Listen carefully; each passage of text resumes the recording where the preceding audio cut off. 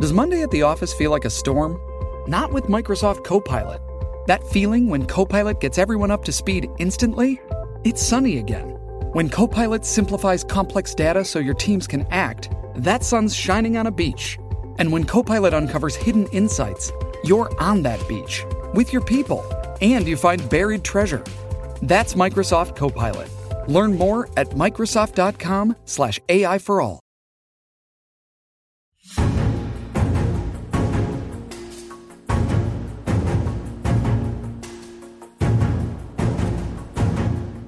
Hello and welcome to Politics War Room with James Carville, and I'm Al Hunt. This week we are joined by the greatest sports writer probably of our times, John Feinstein, who is out with his, I believe, 30th book. He can correct me if it's more than that. And remember, we take your questions each episode. So write into politicswarroom@gmail.com or send a tweet to @Politicon for next week's show. We'll get to as many as we can, and don't forget to tell us where you're from. And please check out the links to this week's sponsors, Blinkist and The Lost Debate, in the show notes. We thank you for supporting our sponsors. It really helps make this podcast happen. So please tell your friends about us and remind them to subscribe on Apple Podcasts, Spotify, Stitcher, or wherever you get your podcast. James, there's a lot of things to talk about this week. You know, the news for the good guys has been bad. Biden's favorability down, Trump territory. Some state surveys actually show the former president would beat him by more than last time, or would beat him in places he didn't win. We know Trump may be facing indictments. The 2022 map doesn't look good right now. But there is good news if voters will realize it. Unemployment claims last month dropped to a 50-year low, In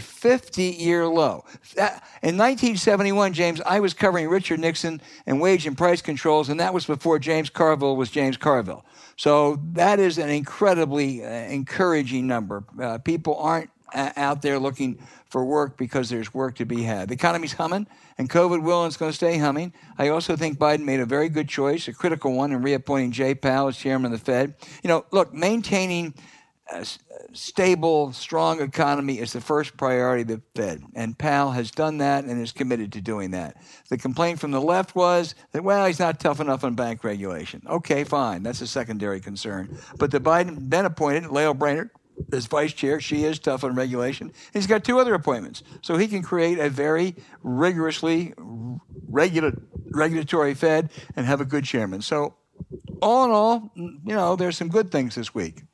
Well, I don't say there's good things. I think they're tremendous things. And I think part of the problem is that there is this bias, and this is particularly true among Democratic-leaning people. There's just horrible bias to bad news, and that just perpetrates itself. But I have a new rule for Democrats. Anytime someone asks you about a bad news thing, let's just say inflation, you counter with 3 good news things, all right? You don't fall into that trap. And by the way, if inflation is such a long-term problem, why hasn't the bond market responded to it, which is like 6 times as big as the stock market? And it's always, yeah, but. No, this economy is smoking hot. The vaccine distribution was unbelievable. We have ended the longest war in American history. Joe Biden has run almost a year of a completely scandal-free administration, absent any significant turnovers. Fuck all of this. The news is not just, but on one hand, the other hand, the news is actually good. And somebody has got to get out there, not just the president, but people in this cabinet, and people got to start writing op-eds. And when people start this bullshit, you have to pick up the phone and call them. Because if you let it go, it's going to be nothing but gas prices, inflation, subdue Biden's things. In any time that somebody goes on television and talks about what's not in the bill, they have to publicly be rebuked. We don't talk about what's not in legislation. We talk about what's in legislation. And I in the last 48 hours, I would call myself bullish. And I looked at these focus groups. I think Anzalone did them for Third Way. they did these things in Northern Virginia. The big headline is terrible news to Democrats. No one knows what Biden's done. That's actually good news.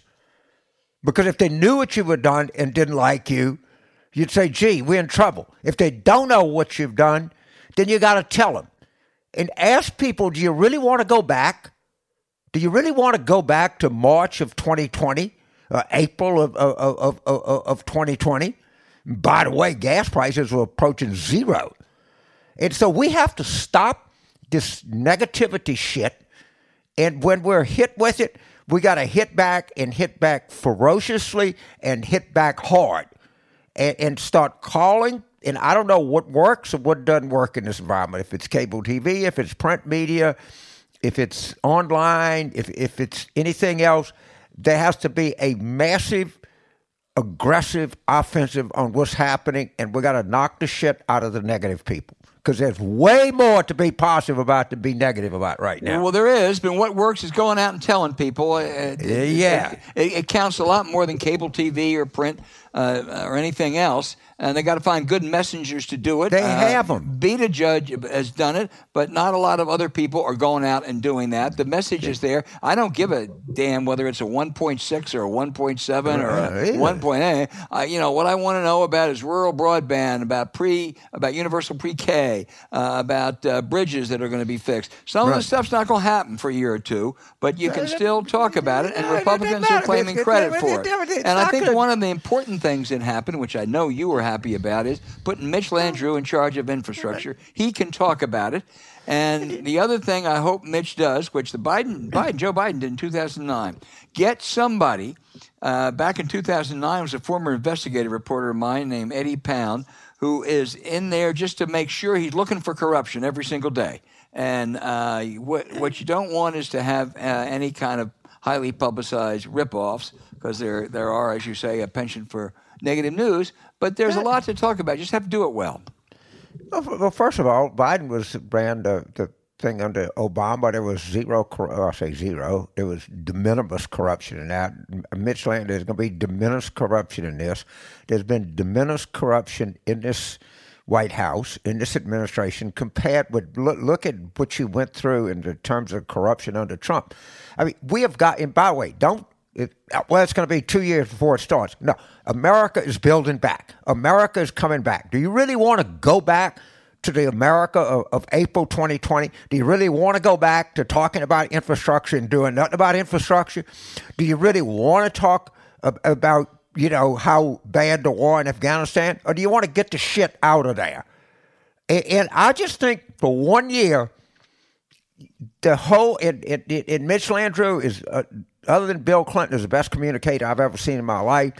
Jennifer Granholm is superb. Pete Buttigieg is superb. Gina Raimondo is superb. There are other people in that administration. Find everybody that's ever run for statewide office or won a statewide office and put them out there and start preaching the gospel of good news. But it's always going to be, I did MSNBC last night, and it's always going to be the lead with the bad news, where the good news is significantly better than the bad news, but if for some reason we want to keep it a secret. And when you have unemployment claims at the lowest level in 50 years, it's hard to paint that as bad news. It is very difficult. And I don't know if this is good or bad news. I'll tell you one thing. Fred Hyatt had a good column in the Washington Post today. Keep that damn Senate in session. Don't go away for Thanksgiving. Don't work Saturdays, work Sundays. If Ted Cruz and company are going to tie up important nominations, if they're going to tie up the Senate, make them go all night. Deny Cruz the chance to escape to the beaches of Cancun like he did last winter. I really think that Schumer's got to be much tougher and just, round-the-clock sessions. They only have supposedly 17, if that, more legislative days, and they got a lot of goddamn things to do, and I don't need them taking off on vacations. Well, they can do what I'm doing, have Thanksgiving in the Washington, D.C. area.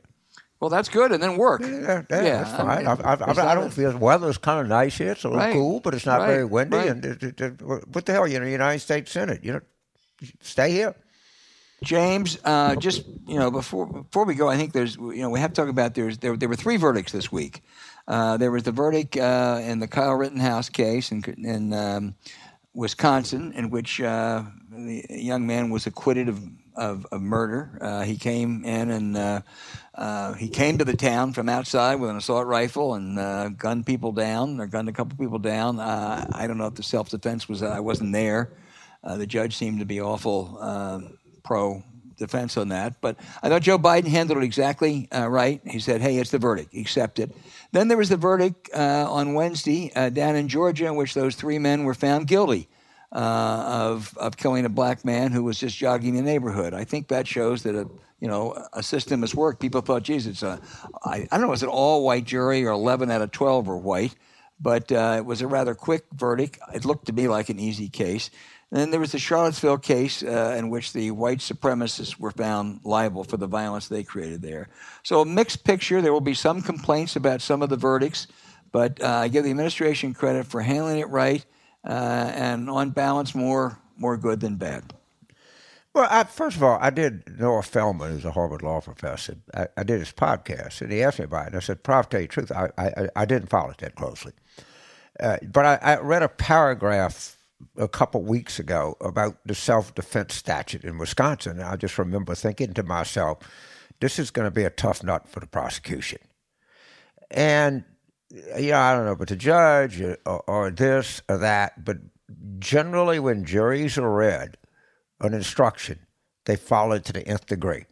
And I can't tell you exactly what the self-defense statute says in Wisconsin, but as I recall reading it, it's not up to the defendant to prove self-defense. It's up to the state to overcome the idea that it's almost a presumption of self-defense, which is statutorily a very difficult thing to do. And that's the same thing you have a lot of these stand-your-ground laws, that as opposed to the individual thing of what this guy did or didn't do.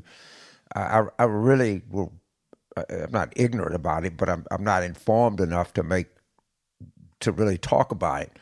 But we got to look at some of these statutes that almost encourage violence. But I can't criticize a jury that I wasn't sitting there and I don't know what the instructions were or anything like that. And I just have to presume, as Joe Biden does, that juries operate in the best they can. As opposed to his predecessor, he did exactly what a president should have done. James, before we leave this segment, it's Thanksgiving week. We want to wish all of our listeners a very, very happy Thanksgiving. I think we ought to pay special thanks to all those healthcare workers out there who for, 20 months now have been on the front line. Some of them working 24/7. It's just been extraordinary. So happy Thanksgiving to all those. And I would just say, for us, James, I think we ought to say, thanks to Simon Seedy, Vanessa Taub, Dan Max, and Mike Leach, who every week get 2 clutches, namely you and me, on the air. Well, we seem to be getting to it. And happy Thanksgiving, everybody.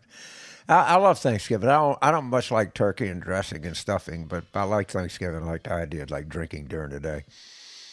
I do too. All right, we'll be right back.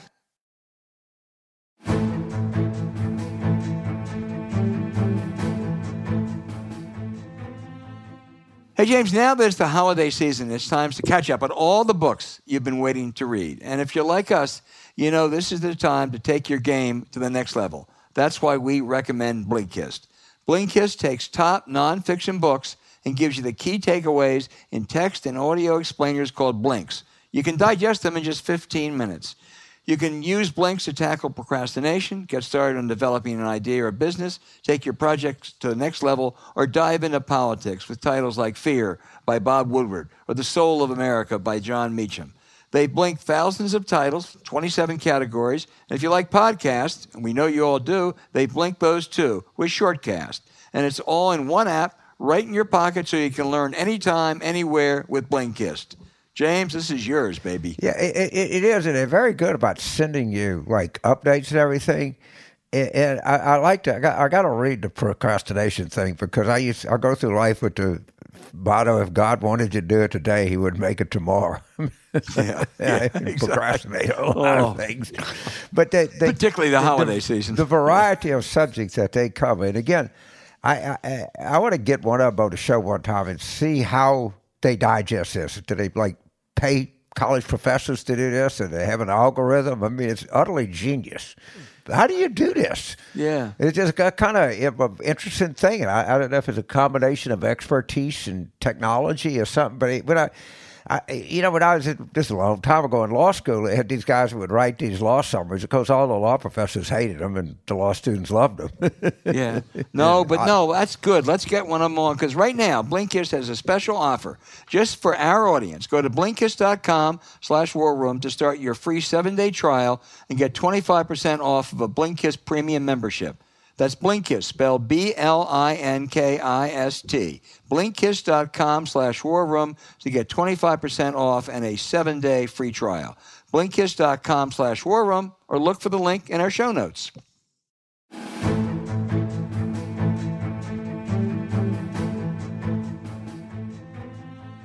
And you know something, James Carville? There's no more prolific or insightful sports writer than John Feinstein. He's written his 44th and most important book, Raise a Fist, Take a Knee, about race in sports. John, welcome to the program, and tell us about the inspiration for this book. Well, Al, James, it's good to talk to you again. Thanks for having me back. The inspiration for this book really came, although I thought about writing about race before that, during the anthem protests in 2017. I was working on a book on the NFL, so I was in a stadium every Sunday, and every Sunday I saw the same thing. I saw mostly black players kneeling, inspired the year before by Colin Kaepernick, and I saw mostly white fans booing them, usually based on what I read and heard and tweets I got, because they didn't understand why the black players were kneeling and what the issues really were. And, of course, that was helped along by President Trump's rant about firing all the SOBs who were kneeling and things like that.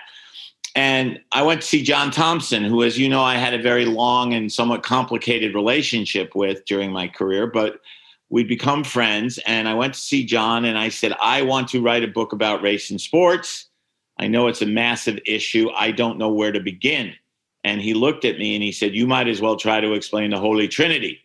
And then he pointed a finger at me and said, which is why you need to do it. So from that point forward, I knew I wanted to do a book like this. I didn't know exactly where to start until Lamar Jackson was overlooked by 31 NFL teams in the 2018 draft, and was told before the draft that he should change positions, become a wide receiver, become a receiver. And to me, this smacked of the 60s and 70s when people insisted that blacks weren't smart enough to play quarterback. Of course, we all know much better than that now. Well, but let's stay with that, John, because there's such good stuff in your book about that.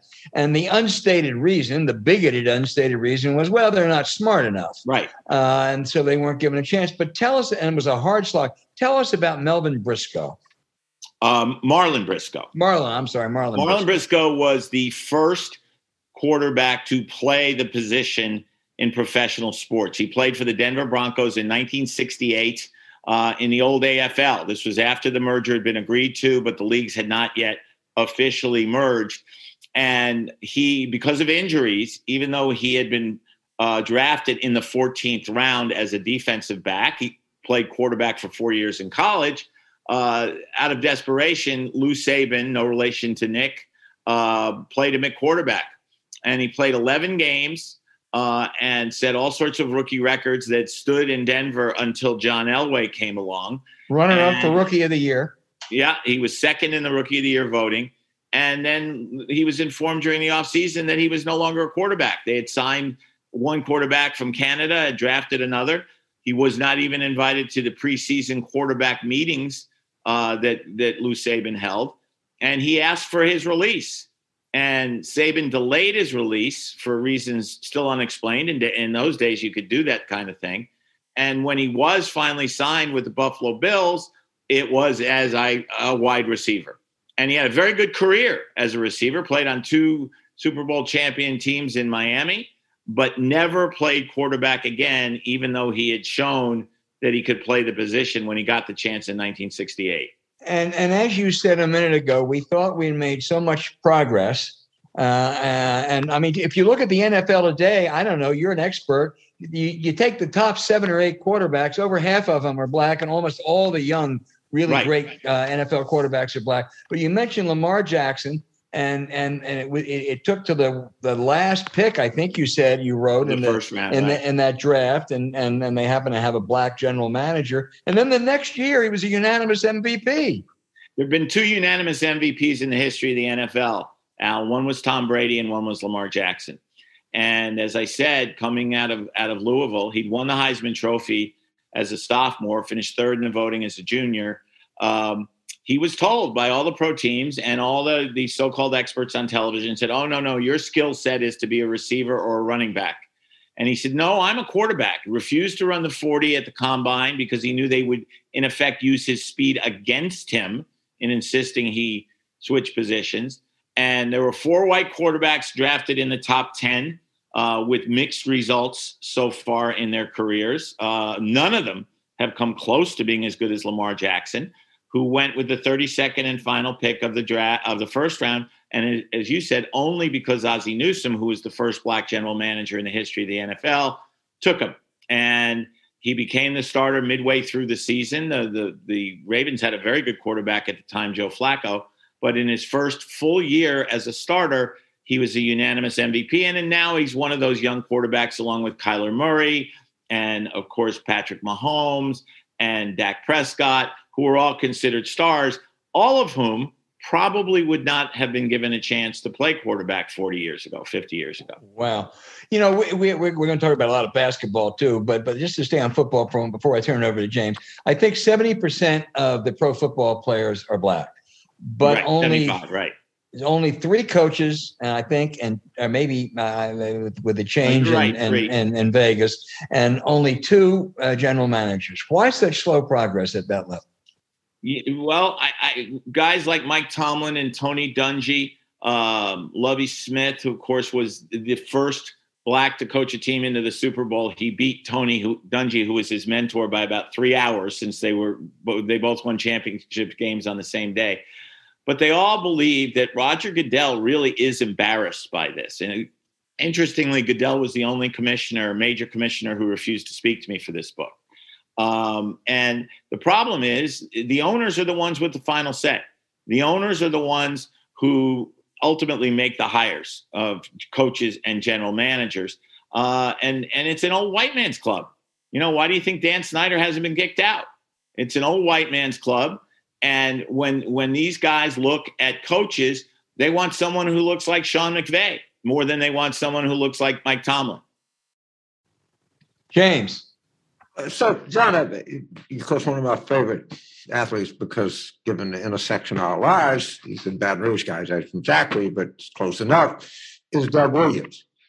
And Doug plays a prominent part in your book. He wrote the introduction, and I'm sure that you covered him in Washington. Tell us a little bit about Doug's experience, because I think he was the first black quarterback to win a Super Bowl. He was, James. In 1988, he was the first black to start a Super Bowl and won the game, was the MVP, threw 4 touchdown passes and threw for 340 yards in that game against the Denver Broncos. Washington won 42-10.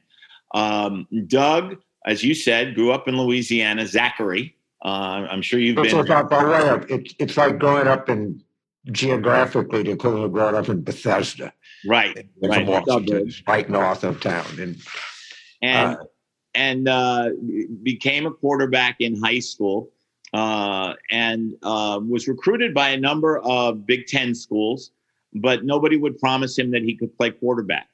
So ultimately, he went to Grambling, where the quarterback had to be black, because the team and the school were entirely black, played for the great Eddie Robinson, of course.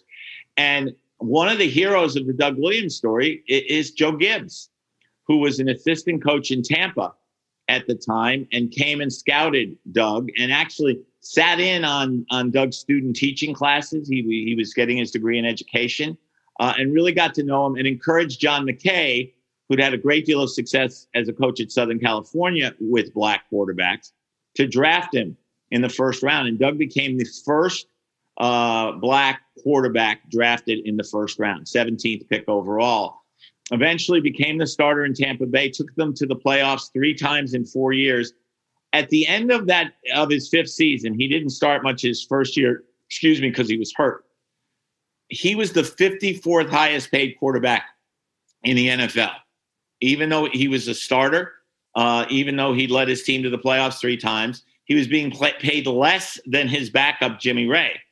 And this was before full-fledged free agency. And when he went in and asked for a raise to $600,000 a year, he'd been making $350,000. He was told, we'll give you $375,000 with bonuses going to $400,000. And so he walked away. He had an infant child. His first wife had just died of brain cancer. And he went back home to Zachary and taught as a substitute teacher for $50 an hour. And when the USFL came into existence, the owner of the Oklahoma Outlaws offered him a chance to play. He still loved football. He was only 28 years old. So he went back, played for the Outlaws for 2 years. The league folded. And then Joe Gibbs stepped in again and said, do you think you can come here and deal with being a backup? Jay Schrader, I'm sure you guys both remember him, was the starter. And Doug went back to Washington, eventually beat Schrader out for the job, and quarterbacked Washington to the Super Bowl victory. And still works for the team, was sort of the pseudo general manager for a couple of years, never got the title, but he was in charge of player personnel until Dan Snyder hired Ron Rivera, and then Doug was kind of shoved to the side. He still has a job, but he's basically kind of the chairman of alumni functions or whatever. It was Bruce Terry Robisky was the coach at Washington for a few games, wasn't he? Who was? Terry Robisky? Yes, he was the interim coach for, I think, the last 3 games of one season. So I'll tell you a story because I like stories. He was from Edgar, Louisiana, which was right on the Mississippi River. To LSU were down to recruiting. And his dad, his family were he was like a school principal. He was a very, straight guy. And they're in the living room, and they said, Mr. Robisky, if Terry signs at LSU, we want you to know he'll be on the levy board. And Mr. Robisky, being a kind of gentleman and honest guy, said, well, I tell you the truth, I don't know very much about levies. I don't think I'm qualified. And the chairman of the LSU board said, come out on your front porch. And he said, now look across the road. Where do you see a levy? He said, good. If that goddamn thing ever blows up, this is a phone number. You call it. Well, I'll tell you one more quick story that involves Terry Robisky, because he and Doug Williams were both in high school together. And when Terry was, I think, a sophomore, he was already the same size he was when he played at LSU. I mean, 6'2", like 215. Doug hadn't grown yet, and he was playing linebacker. And he tried to tackle Terry Robisky, and Terry just ran right through him. And he went over to the sideline and said to his brother, who was an assistant coach, I'm just playing offense from now on. And that was sort of what launched his career as just a quarterback. Led to the Super Bowl. Yeah. So, yeah, I just go through your book. I just quaff it. I don't read it. So much of the stuff that it just really brings back. But it strikes me that there's some figures that stand out more than others. And I went to that Muhammad Ali Center in Louisville. And man, I just, I knew everything about Ali and obviously grown up and, went there. But man, was he ever an influential figure? Oh, my God. I mean, hugely influential because back in the 60s, when you weren't supposed to take on the establishment, especially if you were black, he did.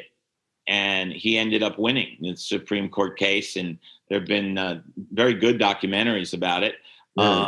But yes, he was a hugely influential figure. And so were John Carlos and Tommy Smith, of course, with their protests at the 68 Olympics. And I was fortunate enough, obviously I couldn't talk to Muhammad Ali, but I was fortunate enough to be able to talk to both Tommy Smith and John Carlos. And guys, it took close to 50 years for people to realize, most people to realize how courageous they were. And Brent Musburger, who I'm sure you're familiar with, was then a columnist for the Chicago American and wrote a column calling them black-skinned stormtroopers because of their raised fists on the platform. And the story of what happened to Peter Norman, who was the third guy on that platform, an Australian, and how he was treated back in Australia because he wore a pin showing his support for Smith and Carlos, is in some ways more remarkable and sad than the stories of John Carlos and Tommy Smith. So I read every word about that, and I asked Al, we like to throw sports trivia questions at each other about 4 or 5 years ago. I said, who was the third guy on the podium? And Tommy Smith, John Carlson, got it right, and it pissed me off. You wrote very eloquently about the third guy on that podium and the shit that he went through. Yes. But Smith and Carlos, Smith kind of loved Peter Norman, didn't he? I mean, he really respected what he did. Well, just to show you how much, James, when Peter Norman died of cancer in 2006, both John Carlos and Tommy Smith flew to Australia. They both eulogized him at the funeral, and they were pallbearers. And they both said they loved Peter Norman for the courage he showed specifically that night in Mexico City. And interestingly, San Jose State, which is where both John and Tommy went to college, built a statue of the two of them on the podium with their fists raised.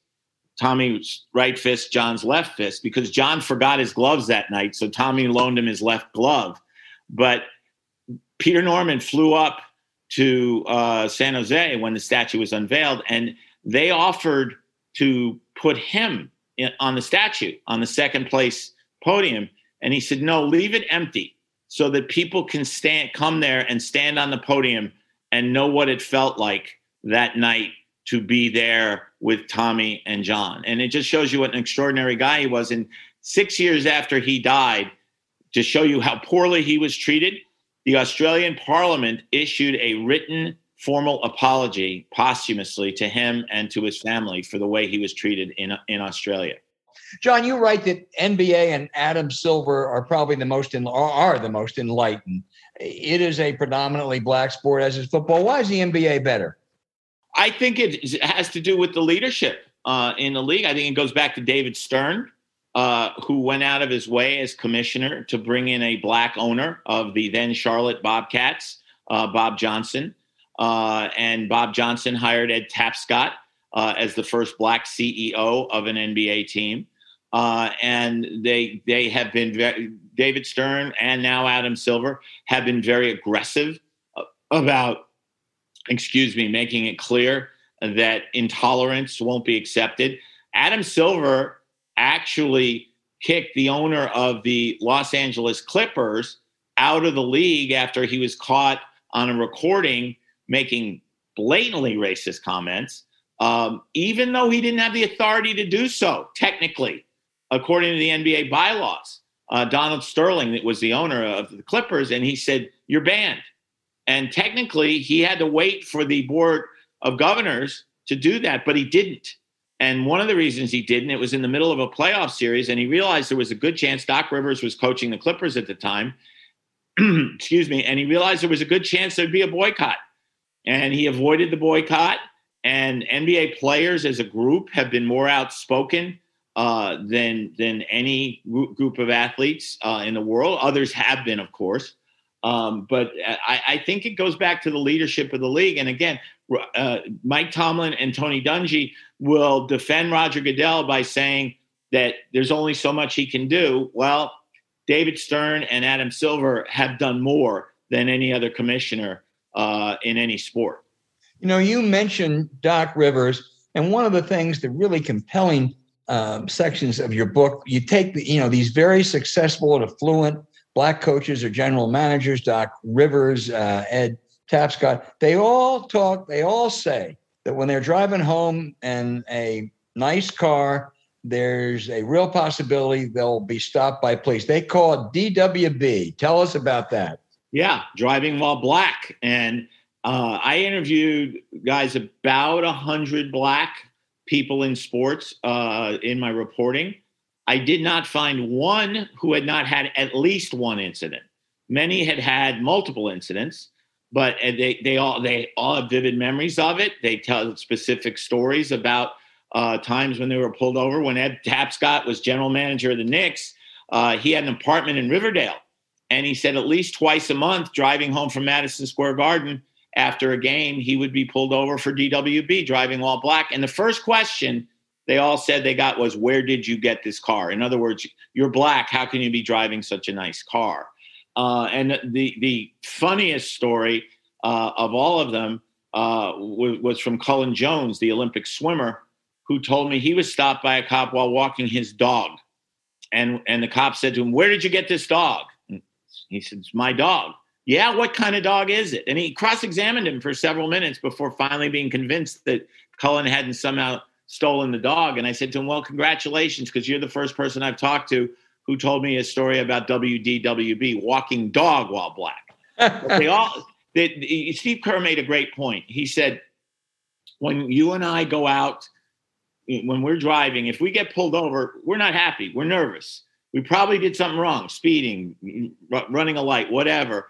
We're annoyed that we might get a ticket, but we're not afraid we're going to die. We're not afraid we're going to die. And that's something that a lot of black people deal with that white people simply don't. You and I have talked about John Thompson, who passed away in August. And you had a long relationship with him and ended up a good friend. Tell us a little bit more about the importance of John Thompson to blacks and American sports. Well, I just start with the fact that John was the first college basketball coach at Georgetown to take a team to the Final Four. He went 3 times in 4 years, 82, 84, 85. And he was asked in 82 at the Friday press conference before the Final Four how he felt about being the first black coach to make it to the Final Four. And in typical John fashion, he said, "I resent the hell out of that question because it implies that I'm the first black coach capable of doing this. And I'm not. There were lots of great black coaches before me, John McClendon, Big House Gaines, guys who were mentors to him. And you're implying that I'm the first one capable of doing this, and I'm not." And what made John special, besides being a great coach, just look at his record, was that he was outspoken on issues all the time. He angered people frequently. He was called a racist, as you know, because at times he had an all-black team. And I asked him about that one time, and he said, "John, I'm a black coach. Most of the best players are black. Why would I not take advantage of the advantage I have going into a black home to recruit very good players? That doesn't mean I won't recruit white players." He did, as you know. But the likelihood is I'm going to end up with a lot of black players. Now, most of the top teams are virtually all black, and nobody objects to it. And so he spoke out on Proposition 42, as did John Chaney and George Raveling and Nolan Richardson. But he was the leader because he was the most secure, and he could afford to walk off the court before a game and know that he wasn't going to get fired for doing so. John, let me ask you. He was a huge influence on me because, to his credit, I was very critical of him, as you know. You wrote about it once. I did. At times, because he was so secretive about his players. And so we fought a lot about that. But he said to me, when Georgetown people accused me of being racist for criticizing him, he said, "I know when you criticize me, it's not racist. It's just because you and I are in natural adversarial positions." He said, "I don't like you, but I respect you."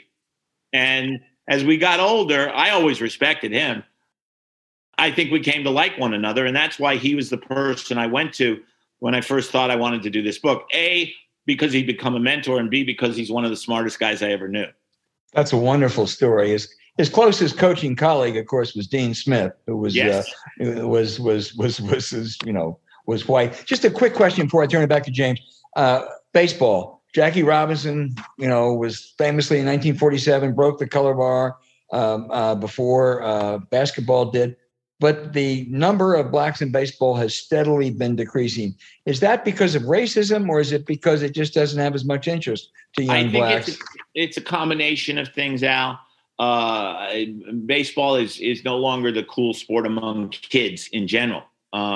If you can play basketball, especially in the black communities, where you're going to play basketball because Michael Jordan is still the biggest hero among kids, even though he hasn't played for almost 20 years now. But now it's LeBron James, of course. But so it's partly that, but it's also because, again, look at numbers. There are 2 black managers total in Major League Baseball right now. Willie Randolph, who I talked to for this book, was a successful manager with the Mets. You know how baseball recycles managers. Guys get second, third, fourth, fifth jobs. Jeff Torborg, really good guy, got 5 jobs as a major league manager without ever winning a division title. Willie Randolph almost got the Mets to the World Series. We all know how hard it is for the Mets to get to the World Series.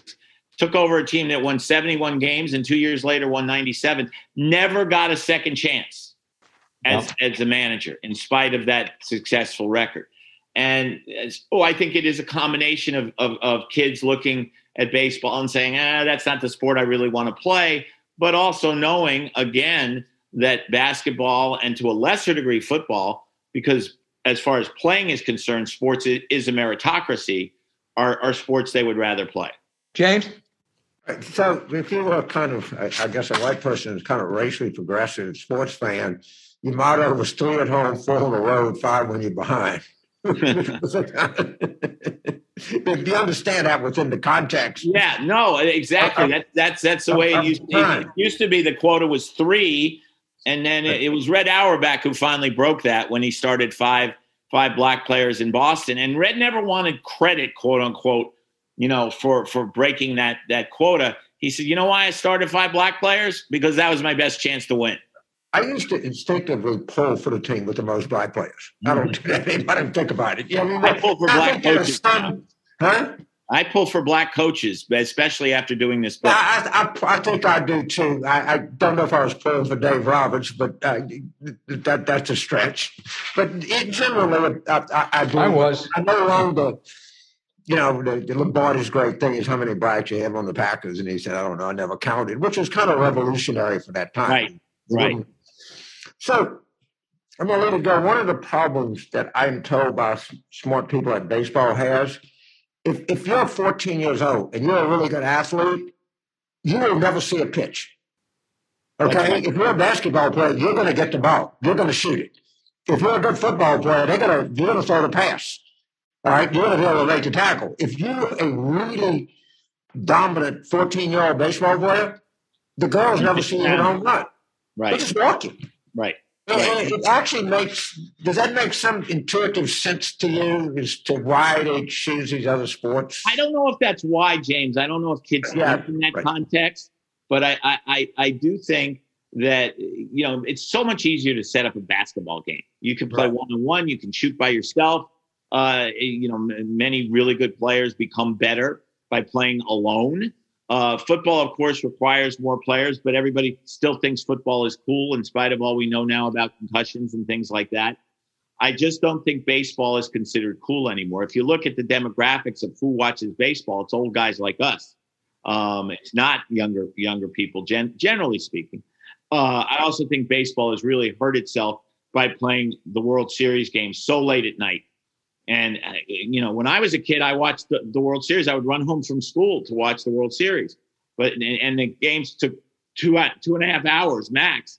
Now, postseason baseball starts at 8:30 at night and ends after midnight. It's in the Nationals. I had to struggle to stay up. I did, to be honest. But the truth is that baseball in general isn't as popular as it used to be. I mean, it was the national pastime. Football is the national pastime now. There isn't any doubt about it. And basketball is probably second, and based on TV ratings and other things. I think the World Series does a little better than the NBA Finals, but it depends on the matchup. And the NBA Finals start too late too, by the way. They start after 9 o'clock. And I have argued with people, and they claim that if you live in California, there's a whole argument. I know. I've had the same. I will turn it back down. I can't tell you how much I enjoyed having you on the show. What an important book that you have written. And I've lived through most of this, and I thought I knew a lot. I found out actually how little I do know, and you really amplified a lot of stories. And congratulations for another terrific book. Well, thank you, James. I appreciate that. I agree a lot too. And John, before we go, you and I have been good friends for years. We enjoy sometimes ribbing each other. And so I can't let you go without noting that in the book, you note correctly that my alma mater, Wake Forest, several times picked some rather mediocre basketball coaches while passing on Clarence Big House Gaines of Correct. Winston-Salem State. When I was a senior in college, John, I went to see Winston-Salem State play, one of Big House's teams. He had a fairly decent guard named Earl the Pearl Monroe. Yeah, he was pretty good. And Wake Forest did pass on that. But I would point out that we did hire a black basketball coach later. Didn't turn out as well as it should have. Had a black football coach. Now, has Duke University ever had a black basketball or football coach? No, they have not. And I the only defense I will give you on the basketball side is that Duke has had the same coach for 42 years. That's true. So they haven't hired anybody since 1980. And I think you would agree that Tom Butters hired a pretty good coach back in 1980. Best hire of all times. But Mike Krzyzewski's retiring. He's going to be replaced by John Shire. I love John Shire. I wish they'd hired Tommy Amaker. But Tommy didn't really want to leave Harvard. He loves it at Harvard. His wife teaches there. They did talk to him about the job, but I would have loved to have seen Tommy Amaker get the job. Now, David Cutcliffe is retiring as football coach. Duke now has a black female athletic director. It is time, past time, because Duke has had plenty of football coaches in the last 20, 25 years, and it is past time to go out and hire a black coach. And what nothing angers me more, Al, in general, I'm not just talking about Duke, but nothing angers me more than when people say, well, there aren't enough qualified candidates. There are more than enough qualified candidates in every sport. It's just a matter of getting past the notion that the guy you're hiring has to look like you. And that's why Eric Bieniemy has had 11 interviews, even though he's run the best offense in pro football in Kansas City the last 3 years, and he's still not a head coach. I'll tell you one quick story. Sorry? There was a really terrific president of Wake Forest. He's died, Tom Hearn. And I knew Tom Hearn well. Tom Hearn called me in 1993, I think it was. I was in the board. He said, I'm going to tell you something. I said, what's that? He said, they were going to replace the football coach. He said, we're going to have a black coach. And I said, what's the athletic director say? He said, I said, we're going to have a black coach. And they did. And, they did. And Jim Caldwell was a class act. He didn't have a great record at Wake Forest, but as you know, he went on to coach in the Super Bowl. And he's another guy I talked to for this book. He coached in Detroit. I'll wrap up with this. I know you guys got to go. But he coached in Detroit for 4 years. He had winning records 3 of those 4 years. He had the best 4-year record the Lions had in 70 years, 36-28 regular season. And they fired him. And they brought in Matt Patricia, who was fired. And now they have another coach, and they're 0-8-1.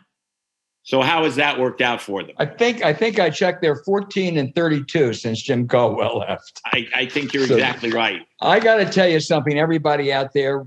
John Feinstein, raise a fist, take a knee, race in the illusion of progress in modern sports. Even those of us who thought we were great sports aficionados, we knew a lot. Boy, you learned so much from this. And we have made a lot of progress, but there's been a lot of pain. There's a lot more to go. And John, you have really captured it. Congratulations. Well, thanks, Al. You said that perfectly, and I appreciate you guys having me on, and I appreciate you guys reading the book because that means a lot to me too. And so thank you, and happy Thanksgiving. Happy Thanksgiving to you. Thanksgiving.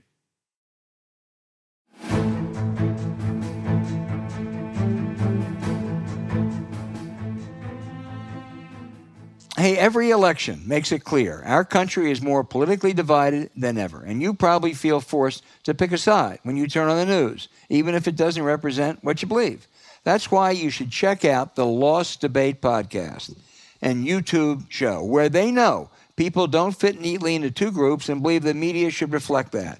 The Lost Debate is hosted by Ravi Gupta, a former campaign staffer for Obama who also fought alongside Republicans on charter schools, and also Corey Bradford, a progressive political organizer turned TikTok star who once hosted a Fox News radio show.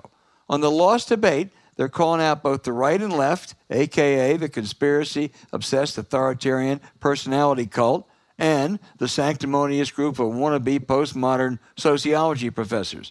James, you know something about that group. Yeah, I think that we have these authoritarian criminals, and we have a bunch of well-meaning, naive sociology professors. Right? They're not the same thing. Okay, then I one are criminals with no respect for the law, who are willing to use anything at their disposal, whatever they have to them. And on the other hand, you got a bunch of goofy people in a faculty seminar, all right, that they're not. But I think it's important because what intrigues me, and I would ask these folks that do this show, is why do we pay more for some, like, what I would say is like well-meaning, decent, somewhat naive people that they pay for the people that stormed the Capitol? I mean, you can say what you want. I mean, these are not bad people. I disagree with them, and I think they engaged in a lot of pursuits that are not just useless, but are actually massively counterproductive. But I couldn't imagine Ilhan Omar or Ayanna Pressley storming the Capitol or beating a policeman with the butt of a flagpole. It sounds really interesting. Well, we all should. The lost debate is for anyone who has lost trust in our polarizing partisan world. It looks at the relevant facts to go beyond the culture war happening between progressives and conservatives, shares news, ideas, and trends that are being overlooked. It also brings people together to empathize with and challenge each other in good faith. So join the conversation. Subscribe to The Lost Debate today. New episodes drop twice a week. Just search for The Lost Debate on YouTube or wherever you listen to podcasts.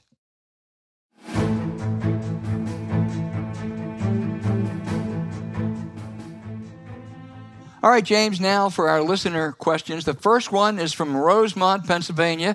That's my neck of the woods. That's the main line. That's where I grew up. It used to be a heavily Republican area. It no longer is. But Rob from Rosemont asked that, the Democrats focus on Main Street issues and don't stop reminding America of the place and importance of government until the approval numbers rise. Focus on bridges, not pronouns. Which I think is a good point. You've been making that. And then he asked, what are your three top Senate races in 22, and what do the Democrats need to win them? Oh, well, thank you for the question. Is that in Montgomery or Delaware? I think Rosemont is in Montgomery. I'm about 90% sure it is. Okay. Well, first of all, he's exactly right. And I think that we just ought to I think we had our say on this. And we had the back and forth, and I think the pronoun people know they have to cool their jets. And I think that they will, and I think the worst thing we can do is to blow it up more as an issue. Hopefully everybody understands that we talk about the bridge that connects people, not the pronoun they use when they cross the bridge. Yep. All right. Yep. That's a... How about the top three Senate races? Right. The top three Senate races. Well, from one vantage point is Georgia, New Hampshire, Arizona, maybe even Nevada. Those are must-holds. All right? Then you go to opportunity seats. Well, there you're looking at North Carolina. You're certainly looking at Pennsylvania. I think you're potentially looking at Florida. Pretty good. I don't think if we're smart, that we're out at a hunt in Ohio because they have some disastrous primaries in front of them. I mean, really disastrous primaries in front of them. I'm probably forgetting somewhere that should be on my list, but I Wisconsin. think Wisconsin, huge. Yeah. I'm sorry, Yeah. Wisconsin's huge. Yeah. I think Wisconsin, Pennsylvania, North Carolina, Florida, Ohio are big potentials, but you got to worry about Georgia, New Hampshire, Arizona, and Nevada. But all in all, it's not. If we get a little. We get a little better, we got a shot in all these places. Yeah. Rob, if I had to, I agree with everything James just said. If I had to pick three, it would be Georgia because, you got to hold that, and that hasn't been a purple state until recently. I'd say North Carolina. I want to acknowledge that my son's working for Sherry Beasley, a candidate down there, and Pennsylvania. If the Democrats win those three, they're going to keep control of the Senate. But I think things right now have a long way to go, as they say. Shane in Minneapolis, Minnesota, and actually asked the same question as I think Zella did from Los Angeles. about our guest last week. He says, Dan Crenshaw's take on critical race vaccines and gerrymandering, they were empty, sometimes flat out stupid. This is Shane. And his suggestion the shape of a congressional district demonstrates nothing is an easy argument to make when you're drawing the shapes. So my question is simple. How did you keep down your lunch while talking with that bag of bullshit? Well, Shane, I think Dan Crenshaw's a smart guy. I'm glad we have guests like that on. We had Liz Cheney on earlier. She's a quite different kind of Republican these days. And I think it's good to hear that point of view. I didn't agree with much of it. I thought he was wrong on a couple things, just flat out wrong. I mean, Eddie Gallagher was convicted, not a murder, but he was convicted. Then he was pardoned. And I thought his answer on vaccines was a little bit confusing. He said, well, it's a matter of freedom, so we shouldn't make people get vaccinated. And then when asked about polio or mumps, he said, well, that's been around for a while, so that's okay. Well, if it's a matter of freedom, you ought to be able to say, my kid's not going to get a mumps or polio vaccine, so he can't go to school. But I'm glad we had him on. If he wants to come back, I'd love to have him back. I hope we had a civil discourse. And I think it's healthy to have people like that on from time to time, James. I have a little bit of a different take. But first of all, thank you. And one of the things that we didn't do, I know I didn't, I don't think he did either, we didn't challenge him because I actually thought he was making a fool of himself. And, when you're supposed to, like, jump in someone's face and tell him how they're statistically wrong, I knew he was wrong about Eddie Gallagher. I didn't say anything because we're more fortunate than the average people. I thought his answer on vaccines was empty. And I'm being generous here, all right? And he seemed to. I appreciate the fact he wanted to come on the show, but I didn't feel any need at all to challenge him because I know our audience. I know the people that listen to this podcast, and they can spot emptiness as fast as they can spot phoniness, and we try not to give them either. Yeah. So I think Liz Cheney had a lot to say. We had Jim Langford on, but I just didn't think he was a bad guy. I'm not mad at him or anything. I just one of these guys that like tries to, and maybe he's confined by what it takes to be a Republican in Texas these days. But I think that our listener in the question was just spot on. Yep. Paul in Halifax, Canada, says he often sees Republicans join more left-leaning media outlets like your guest last week and Chris Christie on Real Time with Bill Maher. Why do we rarely see Democrats doing the same on the other side? In this polarized environment, isn't it good to join those outlets and convey your message to them? Well, first of all, I've been to Halifax, and the Halifax explosion, some ship blew up in the Halifax harbor, and maybe it was during World War I. I have to look it up. It was an unbelievable event in history, and it's the harbor there is it's like on a hill. It's really a very gorgeous place. I've only been there once or twice, but it really sticks in my mind. What was the question? I was thinking about Halifax. The question was, how come Republicans go on left-leaning shows and Democrats don't? I think people like us are more than happy to have them. I don't think Mark Levin or Tucker Carlson or Laura Ingraham is in any way, shape, or form for a while they used to have a panel with a Democrat, but they don't even do that anymore. They don't even go through the fakery of trying to listen to the other side. And I was on Fox for most of the year in 2014. I wouldn't have any problem going on there. I don't think most Democrats would either. But they would have a problem with us being on there because we wouldn't let them get away with their bullshit. So I agree with you. I just don't think they want to hear another side to argue it. The one exception for Fox, and it's a minuscule amount of time, is Juan Williams, who I think does a good job, and he's always outnumbered and outshouted. Right. John in Chicago, Illinois, talking about the Rittenhouse verdict. He says, "Do you think the Republicans will use Kyle Rittenhouse to campaign against the Democrats? And will that work for them? Of course they will use. They'll do anything they can. Trump's already had him down to Mar-a-Lago. And but no, I don't think it'll work. I don't think Kyle Rittenhouse is going to become a folk hero to people around the country. But yeah, sure they'll do it. So look, Kyle Rittenhouse, but this crime shit is an issue, and it has to be dealt with forthrightly and up front. I mean, 80 people in a grab-and-go incident at a high-end department store in Walnut Creek, California. I mean, this is not working, and people have got to start turning these people in. All right? The people that know who did this, they got to start turning people in, and there's no excuse for this kind of bullshit. None. A lot of people lead a life of challenges, have economic issues, have, structural disadvantages in going through life, and they're not criminals. They're not. I will walk around with them all the time. And criminality is a choice in life. And unfortunately, more and more people are making this choice, and we don't need to be, if you just do, you can do causation, correlation, but you can't argue with the correlation of the crime bill and the drop in the crime rate. Yeah. But of course, because we're Democrats, but on the other hand, you can't say that because of this or that. Well, it's okay. Go look at the chart. But and it's going to be an issue.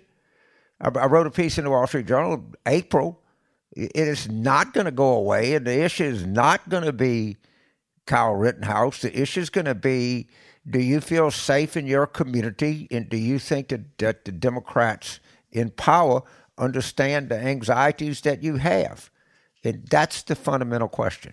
James, this isn't easy. When John in Orange Park, Florida, I'm afraid it's easy and short, does the action by the Wyoming Republican Party against Liz Cheney prevent her from running at the national level in 2024? So think about this for a second.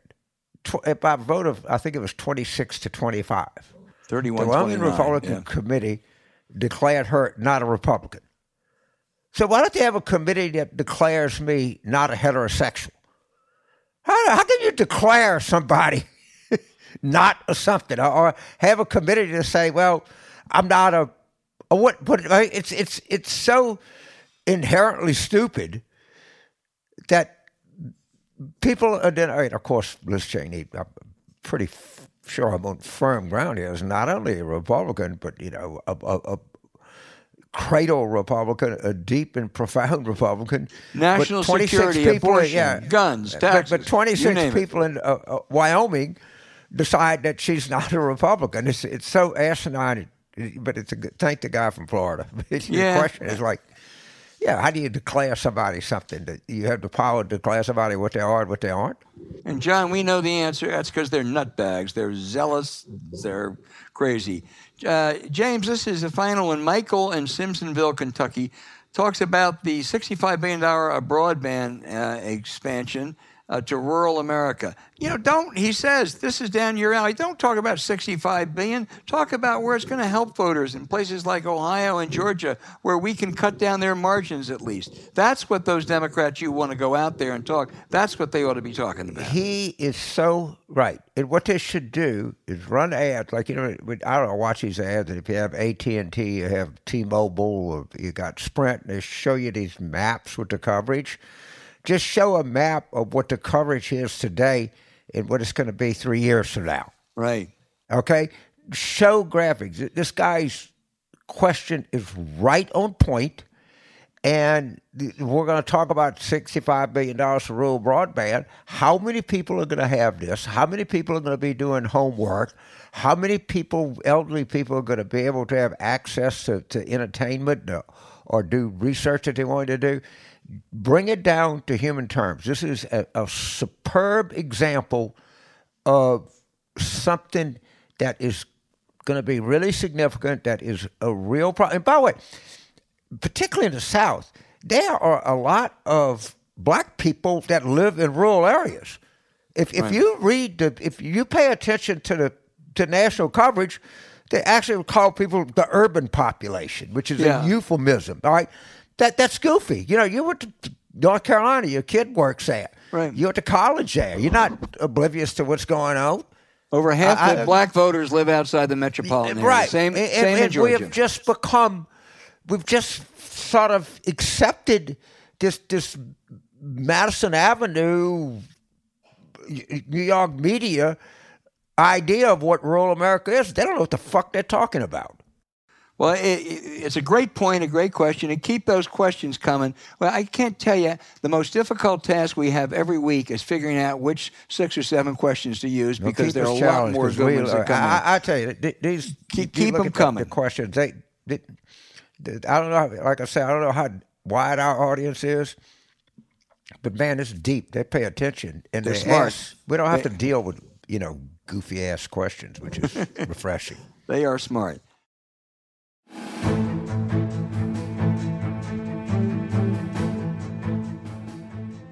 Hey, James Carville, you're from a wonderful state. Louisiana has moved right politically, but your senior senator, Bill Cassidy, is a principled conservative. By contrast, the junior senator, unfortunately named John Kennedy, is a nasty buffoon. Biden has nominated Soleil Omaran for comptroller of the currency. She's a Cornell Law School professor and a former Bush administration Treasury official. She was born in Kazakhstan, then part of the Soviet Union, and then initially educated in Moscow. At age 25, she left to come to the United States, the place of opportunity.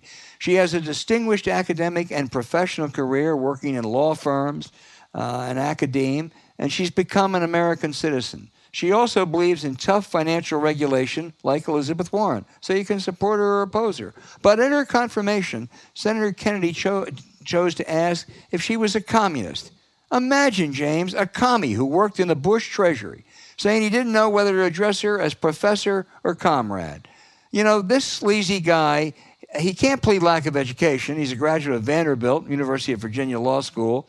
He fancies himself as a humorous politician, a kind of down-home boy. No, he's just a mean-spirited, bigoted buffoon. James, I love your state. This guy is a stain on the bayou.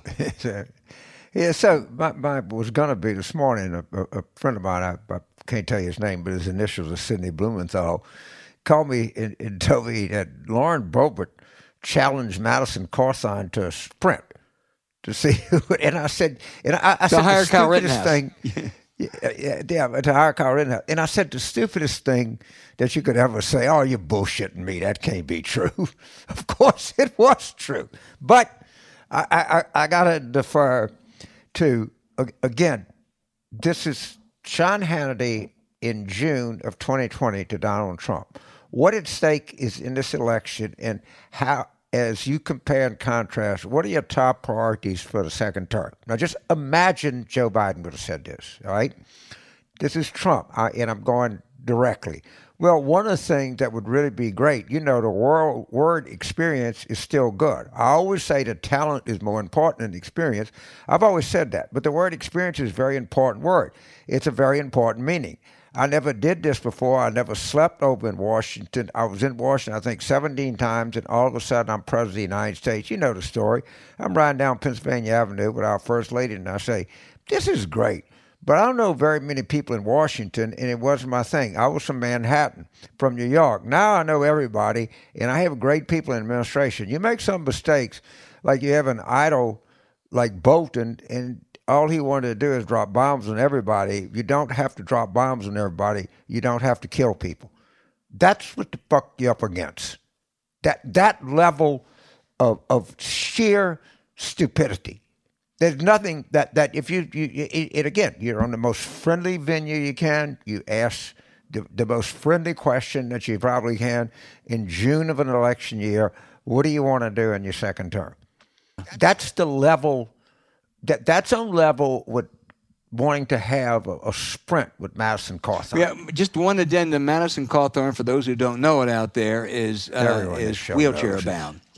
Yes. I think he was a victim of self-inflicted. That's Lauren Boebert, who is right up there with Marjorie Greene, is one of the great disgraces in the House. Yeah, there's a lot there. Oh, James, wait a minute. Louis Gohmart's threatening to leave Washington. Louis Gohmart's going to run for Attorney General in Texas.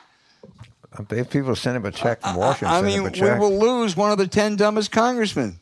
That's a blow. but Paul Gosar's edging ahead of them all. Well, that's He and true. Matt Getz. That's true. Yeah, it's I agree. Marjorie Taylor Greene and Lauren Boebert got to up their game. Yeah, they really do. Louis Gohmert, may just be yesterday. He's so dumb. Yeah.